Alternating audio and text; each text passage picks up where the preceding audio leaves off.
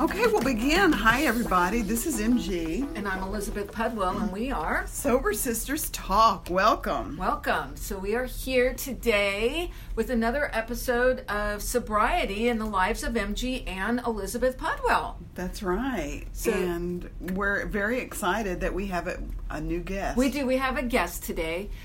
Before I introduce her, I just want to remind you that Sober Sisters Talk is about us taking our experiences that we you know, how we live in the workplace, in the family, in our relationships, at the grocery store, in the parking lot, on the freeway. Ooh, yeah. I need sobriety on the freeway. I'm telling you. But so we you know, it's so easy to be sober in a meeting or when you're sitting there with your sponsor.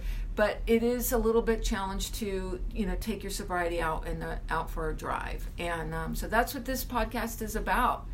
And last week we talked about like people that are missing and people that disappear and why that happens and what happens, and it's a great segue into today's episode. Right. So we're sitting here in Dee Gardner Wilson's office. Dee is a friend of mine. We met a long time ago. We've been friends for a long time.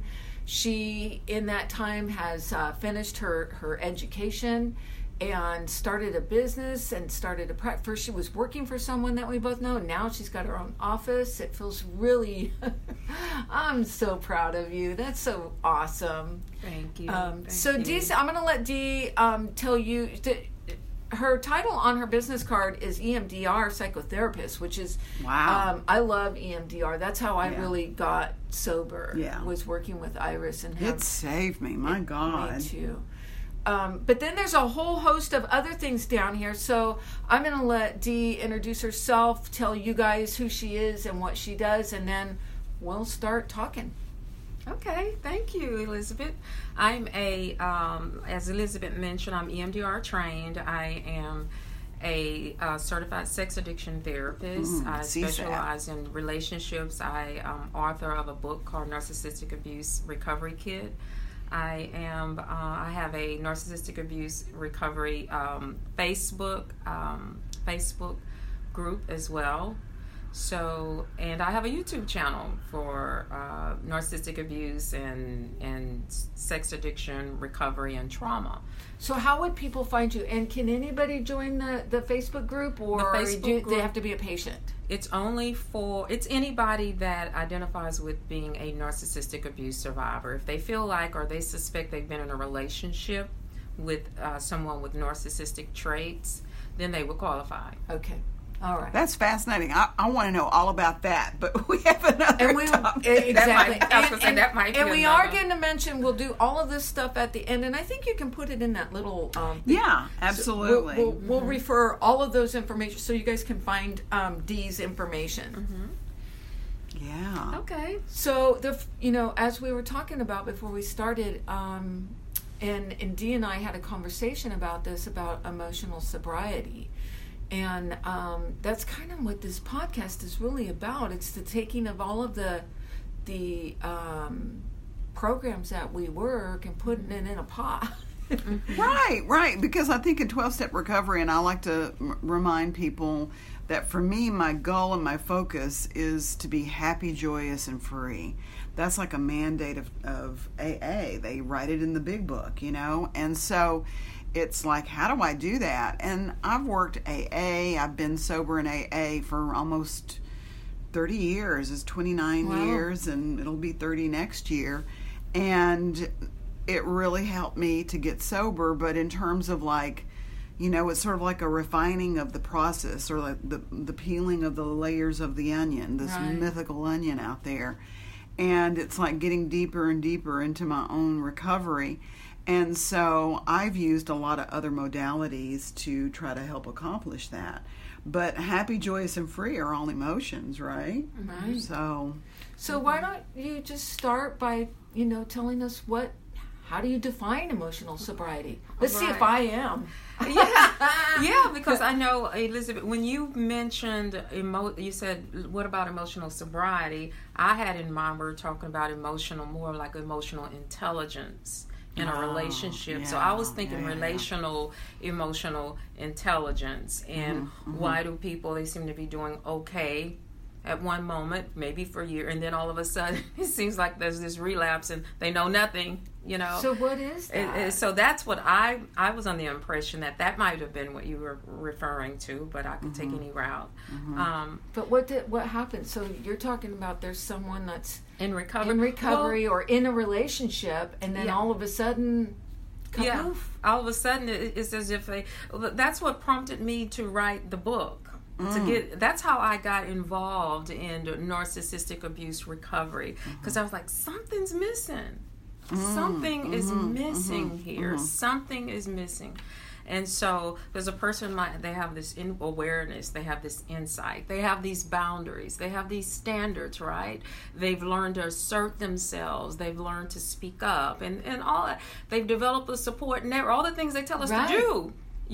They've changed people, places, and things. They've done all that, and then they get in a relationship, and they might do fine for a little while, or as they date, they go from person to person to person, and then I see a different person would emerge.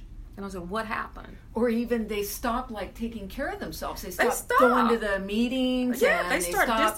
Yeah. And what I've noticed is that they and then after, let's say they're in a relationship, they've been gone a while, and they're in the relationship, and then that relationship went south, and then they crawl back through the door, so to speak.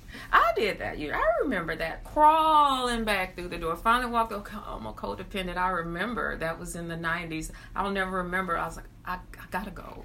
Right. I can't do this. I gotta go. And so, anyways, but what I've fast forwarding, what I've learned about, it's about how we show up in this world is what's coming up in relationships.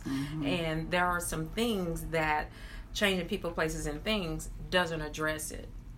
It doesn't address that, how we show up in the world, that sense of safety, attachment styles. I'm not sure if either one of you are familiar with attachment styles, the 4 attachment styles. No, but we're ready to learn. Yeah. Okay, there are attachment styles. An attachment style is how you interact with people, how you show up in relationships. Do you feel like this world is a safe place or not?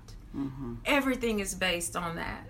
Safety or not. But you're talking about there's got to be different, because at home I always feel safe.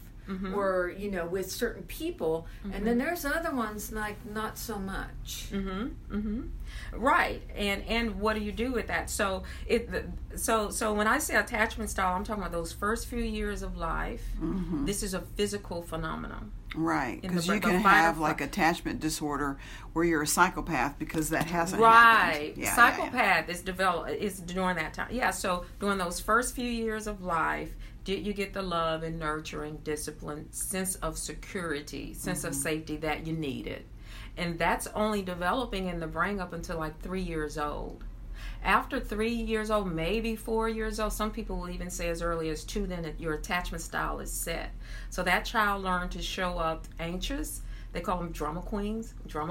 They connect with people through anxiety, through worrying, through obsession. We call that preoccupied anxious attachment style. That child might become fearful avoidant. So you're familiar with avoidant. Yeah, there are different types of avoidance. There's fearful avoidant. The fearful avoiding is come close, I want to be close, go away now. Come close, go away. Come close, then I do something and create distance. Come close, now I get into this addiction and create distance. I do something.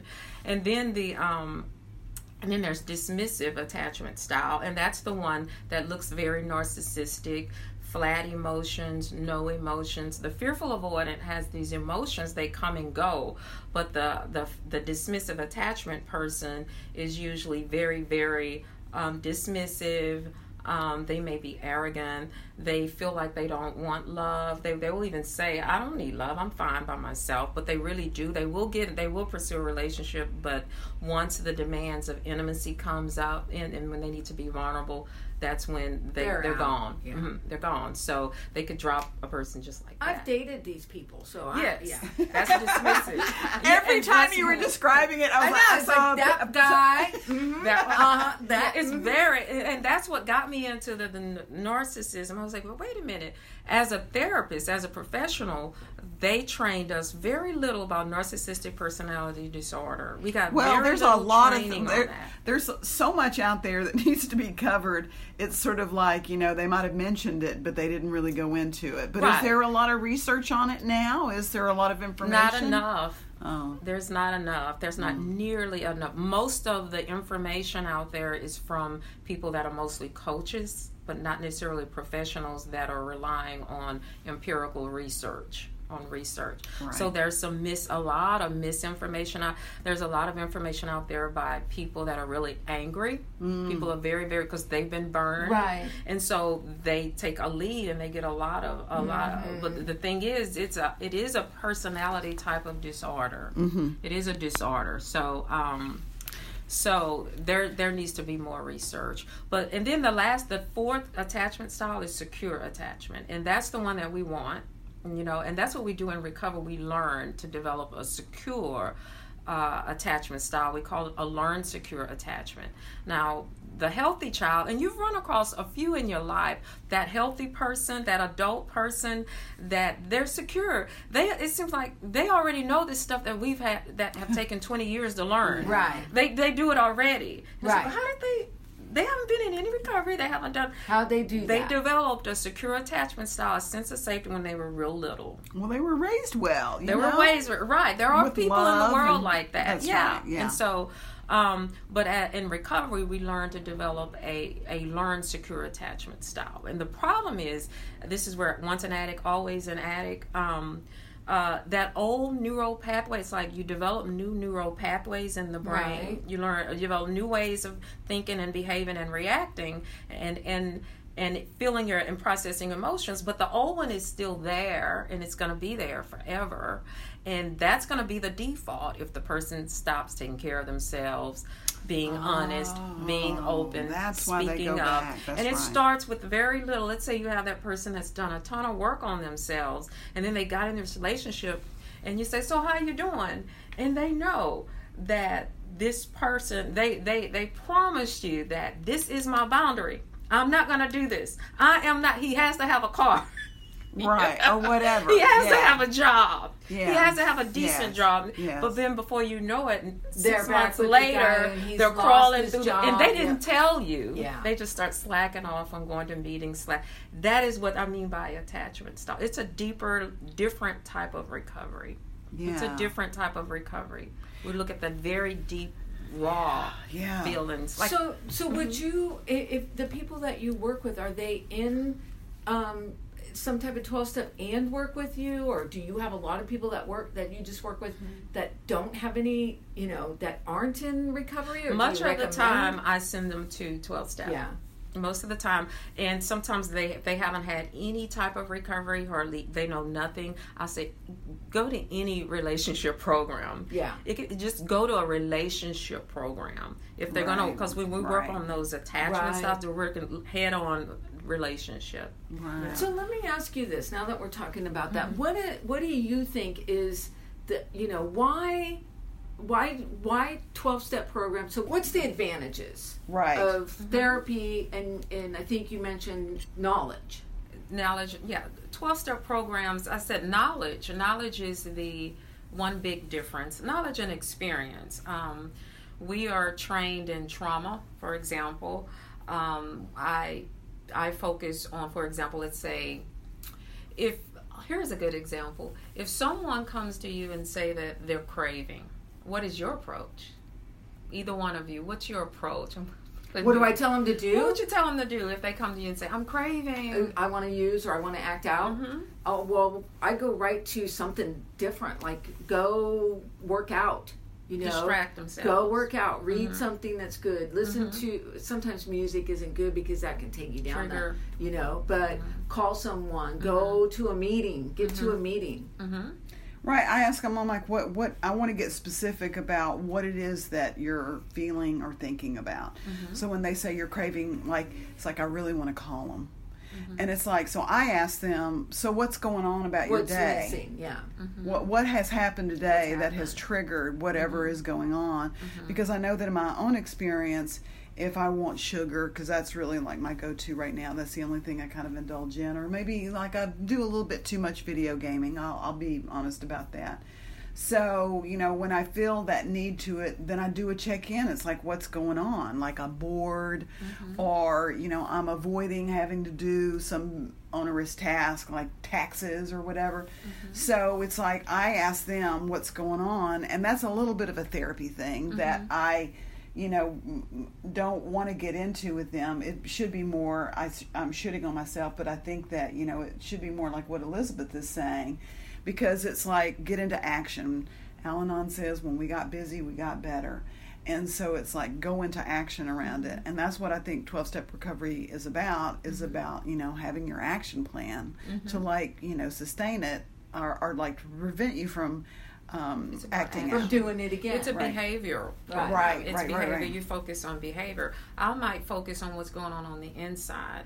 For one thing, with like EMDR, the goal is to maximize the feeling. So if someone comes before me and we're doing EMDR on cravings, I want them to crave. I want them to go deeper into it. I want them to feel it. I want them to get the strongest craving they can so they can bring it down right here in the office. Right. Using EMDR. I remember that with my therapist. Yeah, we want you to feel. We want you to feel your scare, your fear, your anxiety, or for whatever it is. So we maximize it. Yeah. I'm sitting here thinking about my therapist and like, she was making me we're making you feel. How dare she makes you embrace intense, very, very intense feelings. Like so where the origin, where it started. But this is very therapeutic, and it's done in a very codified way. Because we also need to know when to back off. Right. And there's a time to back off. There's a time, okay, let's go down. Okay, they're not ready. Let me back up. Let me not go down that road. Another thing I've done is I'll throw something at them, like one of my animals in here. I don't know if I mentioned that before. I'll just throw some. I'll just immediately distract them right then and there. I distract them. There's times we've gone outside and we'll say, let's look at this. Let's go outside and let's look at the leaves around here. Let's look at the ground. Let's look at the leaves. What do you see? And it's amazing what they come up. I just see what they come up with. Or I'll have them go inside and explore. Well, similar to like what you were saying, go inside and explore. What was happening before this? What's happening? What's missing? And sometimes I'm just I'm kindly confronting them. What are you not telling me? What are you not telling me?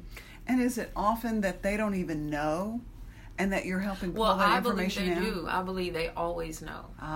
There's something inside of them. They may not know. They may not have walked through the door. They're not conscious of it. It's not here. But I might have to say, close your eyes. Yeah. Tell me what sensations you have in your body. And I say, I feel real hot right there. It's really hot. Well, lean into that heat, and I want you to let me know what's going on. So that's a therapy. That's a somatic therapy approach. So you mentioned earlier, too, about the brain and, like, having that, the neural pattern. And, like, you get into this space where your normal neural pattern is I'm craving, but then you throw the animal. Does that like hop it out of the neural? Right, it's popping. That's making them jump from that. There's a memory network. There's a memory network that's been activated, and it's taken them out of that memory network, and they're in the right part of their brain. They're in the limbic system that's activated. They have their fight or flight thing going on. They have their maladaptive behaviors that they're so used to with strong emotions. All that's activated in their right brain. Now, if you're going to catch this animal just hurling at you real quickly, you got to quickly jump into your left brain. So we take them over there. Another strategy is counting. We get them to count backwards by 70. There's evidence that says by 7. There's something about sevens that makes the limbic system calm down. And give them focus logic on the sevens and online. start using your memory about. And it's the same as trauma. Right. It's similar to trauma. Right. Yeah, we get that activation, get it calmed down, and get into the logic that says, wait a minute, I'm in this blue room. There are 4 walls here. Right. I'm safe. I'm all right now.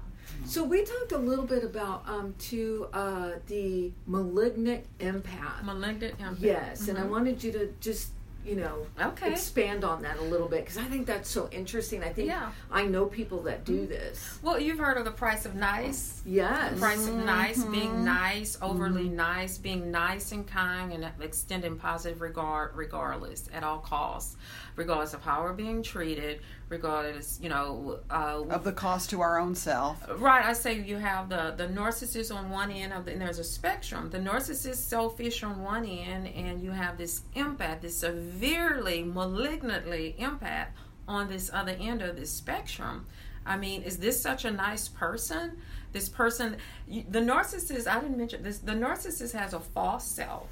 They have a false superior complex out there. They have a false self, depending on the type of narcissist that they show the world. Well, this other person does too. This malignant empath, they do too. It's nice. It's nice. That's the mask they show. That's there is a payoff. Both of them have a payoff. Right. But you were saying that they're both sides of the same coin. They're heads and tails of the same coin. On one side, selfish. On the other side, selfless. And that selfish person, they got to have the selfless in order to function.